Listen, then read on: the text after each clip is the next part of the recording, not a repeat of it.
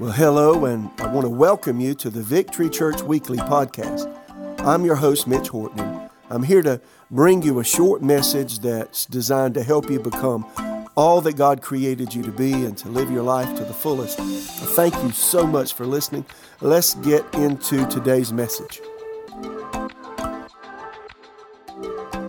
Well, this year is really moving along, isn't it? Glad to be with you again on our weekly podcast. I hope you're enjoying the various things I share right now. I've been talking about the Holy Spirit, and I want to keep going that direction. We're living in a time of great adjustment, tremendous change worldwide, just before Jesus comes back. And, to counteract all the negatives that we will see in our future, we have the Spirit of God on the inside of us to help us and to point us in the right direction. I am absolutely excited about our future in God, and I want to share those things with you. I want to continue my vein of sharing here. I'm talking about 10 ways the Holy Spirit works in us today as believers. And let me read this verse again, John 16:13. Jesus said, "However, when He, the Spirit of truth, is come, He will guide you into all truth. For He will not speak on His own authority, but whatever He hears, He will speak. And He will tell you things to come. He will glorify me, for He will take of what is mine and declare it to you. All things that the Father has are mine. Therefore I said He will take of mine and declare it to you." So I just love the fact that Jesus called the Holy Spirit the Spirit of truth.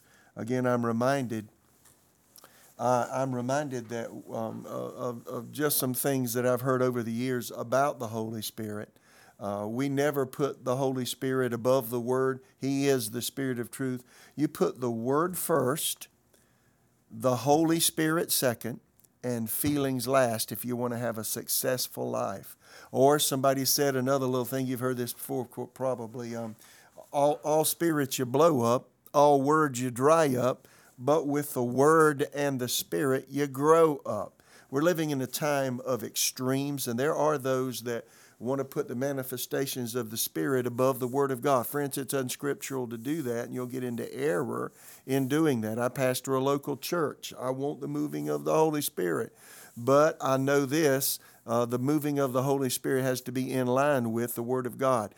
And I've been in this long enough to see that when the Holy Spirit manifests, He'll often point you back to the Word.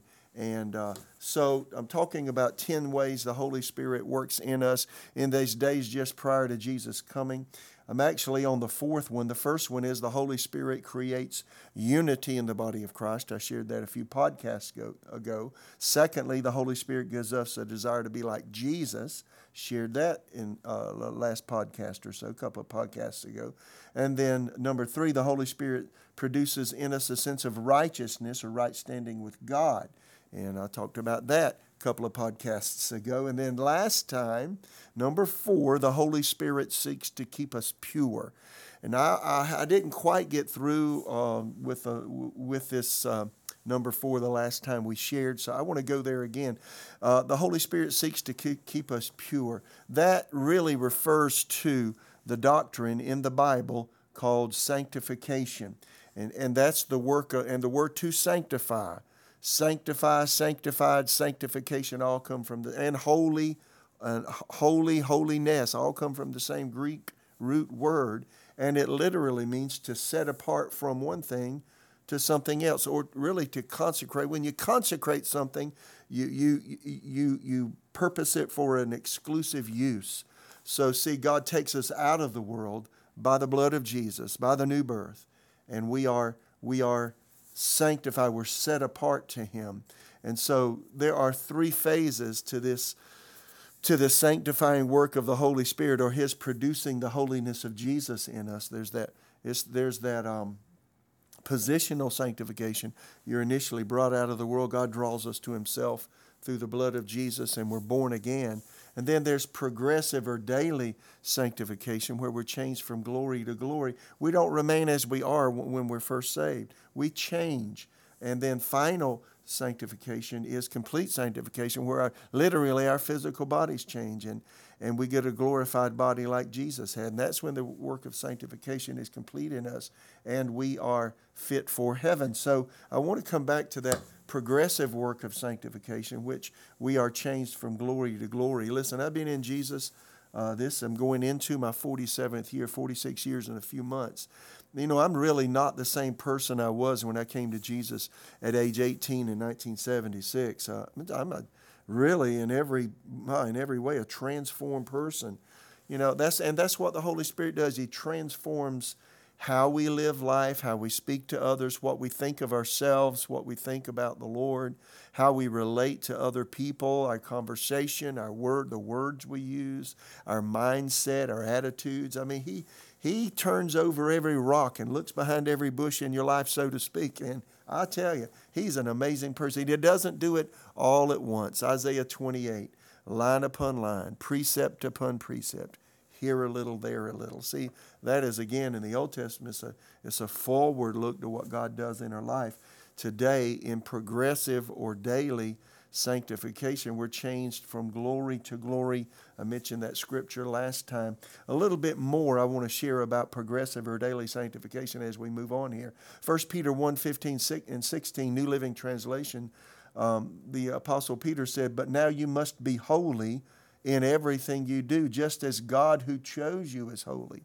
For the scripture says you must be holy because I am holy." So he's urging us as believers not to remain as we are, but to let that work of being set apart to God, let it be worked out thoroughly in our lives. He also said this, and it's, I could go through the whole New Testament. There's so much about it. Just a little bit more I want to share about this. 1 Peter 2:1, "So get rid of evil behavior. Be done with all deceit, hypocrisy, jealousy, and all kinds of unkind speech. Like newborn babes, you must crave pure spiritual milk so that you will grow into a full experience of salvation." Cry out for this nourishment. So again, he's talking there about really what's a daily progressive change. And that's that daily work of God setting us apart to Himself. And again, the Bible calls that sanctification or holiness. It's also mentioned in Colossians chapter 3. Verse 1, "Since you've been raised to new life with Christ, set your sights on the realities of heaven, where Christ sits in the place of honor at God's right hand." Think about the things of heaven, not the things of earth. For you died in this life, and your real life is hidden with Christ in God. And when Christ, who is your life, is revealed to the whole world, you will share in all His glory. And so this is the work of daily progressive sanctification, setting apart, being made holy. Verse 5, "So put to death the sinful earthly things lurking within you." See, that's addressing us and the desire God has for us to change. "Have nothing to do with sexual immorality." Now, you know what? That hits right against the culture today. The trends of our culture is to be sexually immodest in dress, sexually impure, and be impure in thought, and be impure with what you do with your body. But the Word of God and the Holy Spirit will lead us to do what the Bible says. Have nothing to do, the Apostle Paul said, verse 5, Colossians 3, "with sexual immorality, impurity, lust, and evil desires. Don't be greedy, for a greedy person is an idolater, worshiping the things of this world. Because of these sins, the anger of God is coming." You used to do these things when your life was still a part of this world, but now is the time to get rid of anger, rage, malicious behavior, slander, dirty language. Don't lie to each other, for you stripped off the old sinful nature and all its wicked deeds. Put on your new nature. Let's see, that's addressing being set apart, coming away from the life you used to live. Put on your new nature and be renewed as you learn to know your Creator and become like Him. In this new life, it doesn't matter if you're Jew or Gentile, circumcised, uncircumcised, barbaric, uncivilized, slave, or free. Christ is all that matters, and He lives in all of us. Since God chose you to be the holy people He loves, you must clothe yourselves with look at he's addressing this. He's talking about outward sins. Now he's talking about inward things. See, God wants to set us apart outwardly and inwardly. So he says again here, You must clothe yourselves with tender-hearted mercy, kindness, humility, gentleness, and patience. Make allowance for each other's faults and forgive anyone who offends you. Remember, the Lord forgave you, so you must forgive others. And above all, clothe yourselves with love, which binds all together in perfect harmony. So let me say this as I conclude this particular part of sanctification, that, if you find yourself in areas of life that are troublesome to you, where the flesh rises up, or you have a way of responding to people, or there's a certain mental trait or an attitude that you just have a hard time getting rid of, whether it's flesh, inward things or outward fleshly things, do this. You go take that to the Lord. Say, Lord, this is a problem for me. For some reason, this is a weakness of my person. I want to yield to this, or that, and tell him what it is. And say, God, I ask you to take the desire for that away from me and send me through a process of changing me where I no longer desire to do that particular thing, whatever it is, inward or outward. You know what you'll find out? God will answer your prayer because he loves you. And then once you do that, get in the Word. Get in the Word of God. Find what the Bible says about that particular area. It might be self-centeredness. It may be pride. It may be gossip. It may be self-pity. Or it may be an outward thing. It may be lust. It may be lasciviousness, which is you just want to dress in a way that is provocative and attracts the opposite sex. Those kinds of things are sin, my friends. So whatever it is, ask God to help you, and you'll be amazed at how he will accommodate you. We've got positional sanctification. We've got progressive or daily sanctification. Final sanctification is complete sanctification. And the Bible talks about that one of these days. Aren't you excited about this? You're going to get a brand new body. Philippians 3:20-21. For our citizenship is in heaven, from which we also eagerly wait for the Savior, the Lord Jesus Christ, who will transform our lowly body, that it may be transformed to his glorious body, according to the working by which he is able to even to subdue all things to himself. So just like Jesus was raised from the dead, we are going to be physically resurrected. The Bible teaches the resurrection of both the righteous and the unrighteous. Jesus talked about it in John chapter 5. And again, the Apostle Paul talks about the resurrection, particularly of the righteous, in his writings. Our physical bodies are going to undergo a change. And they're going to be resurrected from physical death. The reason that Christians, and we're not the only culture that has, but Christians by and large have respected the remains of the deceased because we believe in particularly deceased believers. We believe in the resurrection of the human body. Jesus resurrected from death. His grave is empty, and one day, if you die before Jesus comes back, your body will resurrect, and the corporeal substance of your body will be changed to be like Jesus' body. It's a supernatural event. It seems mind-boggling. It seems impossible, but there's nothing impossible with God. Your body's going to change. And why do we even need a resurrection body? Well, here's the issue. God never ordained that we live as spirits without bodies. A person that dies, let me say this, a person that dies in Christ Jesus goes immediately to heaven in their spirit form. Their physical body goes to the grave. I've done many funerals and have stood by the gravesite and pronounced the last prayer with the family right by the body of the person who is deceased, letting them know they're not there, but that one day that grave will not be undisturbed, that it will be disturbed by a loud trumpet sound when Jesus returns, and that body's coming out of that grave. That is exciting. So again, why the resurrection of the body? Well, you see, God originally created us. Think about it. Genesis 1, 2, 3. God originally created us to live in the human body in perpetuity for eternity. It's never the will of God that our spirit leaves our body. Death is as a result of sin. God didn't want us to sin. If Adam and Eve hadn't sinned, and if we had not inherited sin, and if we had not sinned ourselves, we wouldn't die. The soul that sins will die. No, death is death that is an obstruction to the will of God. God ordained that we live in human bodies for eternity, in pure, spotless, undefiled human bodies. Sin defiled our bodies, and so now we have mortal bodies, but one day when Jesus returns, we're going to get an immortal body, and that is the work of final sanctification. Why? God created us to live in human bodies for eternity, and we're going to live in a human body for eternity. A resurrected flesh and bone body, just like Jesus had when he was raised from the dead.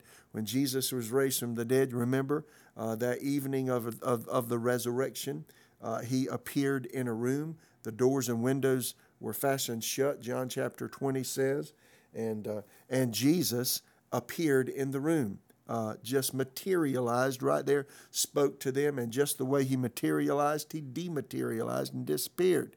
He had a different kind of body. They didn't recognize him as he walked on the Emmaus road with them, but then they recognized that it was Jesus. He could eat. He ate fish with them on the seashore, and he broke bread with them, showing that it was a body, not unlike, but yet a supernatural body that not unlike the body he had, but at the same time, a revitalized supernatural body that's immortal. And see, that's final sanctification. Let me refer you back to 1 Corinthians 15, verse 50. Now I say, brethren, that flesh and blood cannot inherit the kingdom of God. Your human body, the way it is right now, can't go to heaven. That's what he's saying. Nor does corruption inherit incorruption. Behold, I tell you a mystery. We shall not all sleep or die, but we shall all be changed. And that's talking about the physical body changes that come with the resurrection when Jesus returns in the rapture of the church.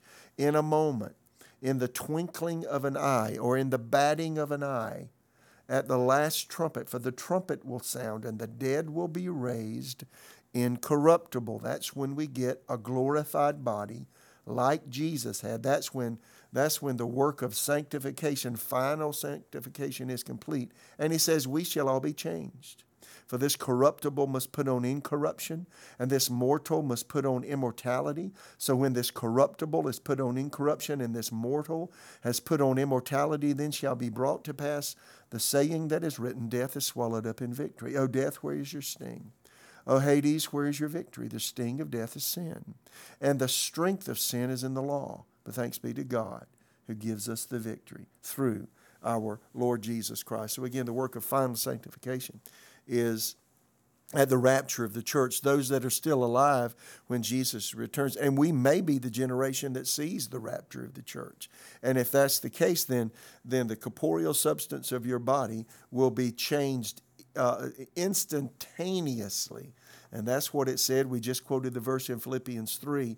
When Jesus comes, we await for our Savior, the Lord Jesus Christ, Philippians 3:20, verse 21, who will transform our lowly body that it may be conformed to his glorious body, according to the working whereby he's able to subdue all things to himself. So again, we'll be here in our mortal bodies, and when Jesus comes back, if you're alive, the substance of your body will change, and that final sanctification will be complete in you. As I conclude, let me address one thing. I don't think I've said a lot about this, but I want to mention, since we're talking about death and resurrection, I want to mention, because people have questions about this, what about cremation? Is it biblical to cremate the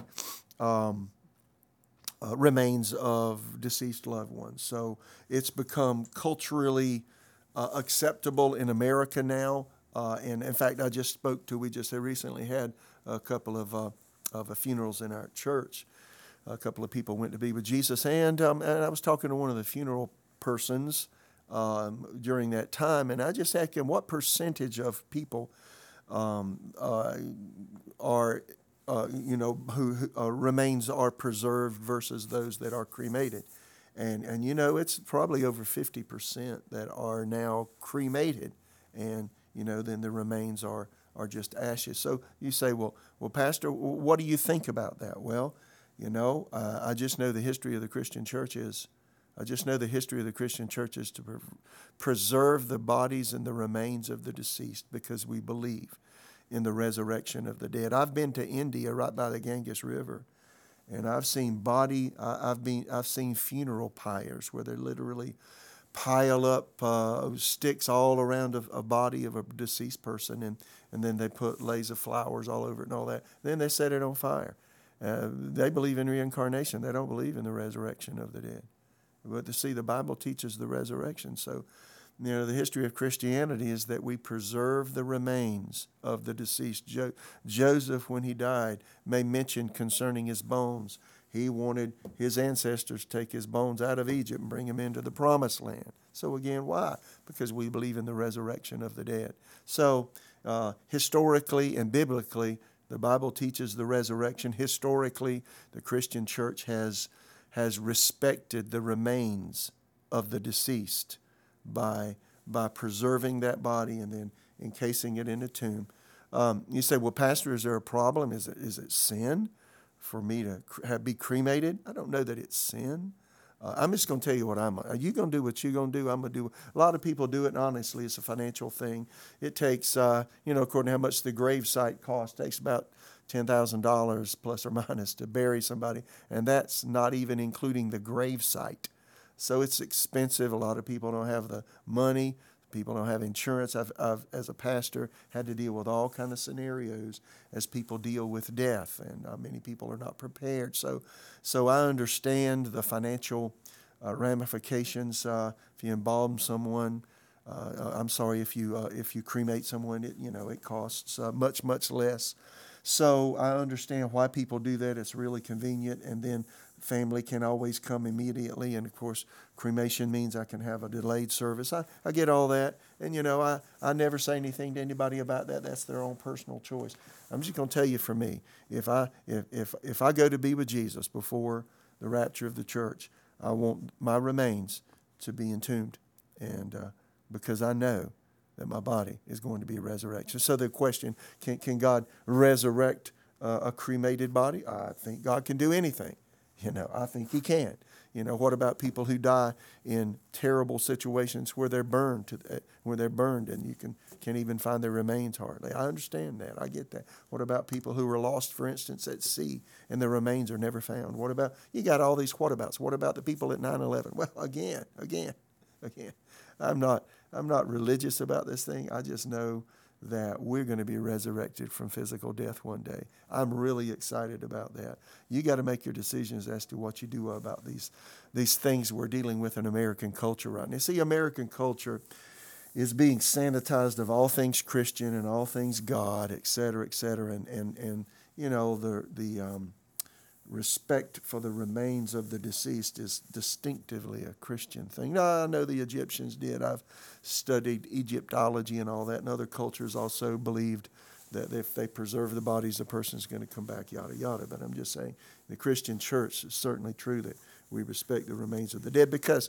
we believe in the resurrection. Again, in my subject today, that's final sanctification. We're finally all of God. So I'm really excited about Jesus and who He is and what He's doing. I really think we're going to be perhaps the generation that will see the rapture of the church come. I'm certainly looking for that. So let me wrap this particular subject up in this 10 ways the Holy Spirit works in us. He deals with us, and He wants us to be pure. So we'll start next time with number 5 on the 5th thing the Holy Spirit does. But let me conclude this one with Jesus wants you to change, and Jesus wants me to change. He wants our lives to be different. He wants us to be transformed people so that our light will shine brightly and so we can share Jesus with passion with others. But if we're caught up in the pitfalls of our culture, and if our lives, our daily lives and behaviors look very little different than the culture around us, friends, then we are not changing. We're to change from glory to glory. I ought to be more like Jesus next year than I am right now. And it ought to be that case. So, Father, I just pray for us, and let the Holy Spirit work deeply in us. And let this process of holiness, this process of sanctification, this process of progress in Jesus, becoming like Him, Lord, let it work in all of us in a very fresh way. And Lord, thank you for the Holy Spirit who woos us, who deals with us, and who urgently, tenderly urges us to make the changes so that we can be like Christ Jesus. Lord, thank you for ministering life to us and then through us. In Jesus' name. I look forward to talking to you the next time. Until then, God bless you.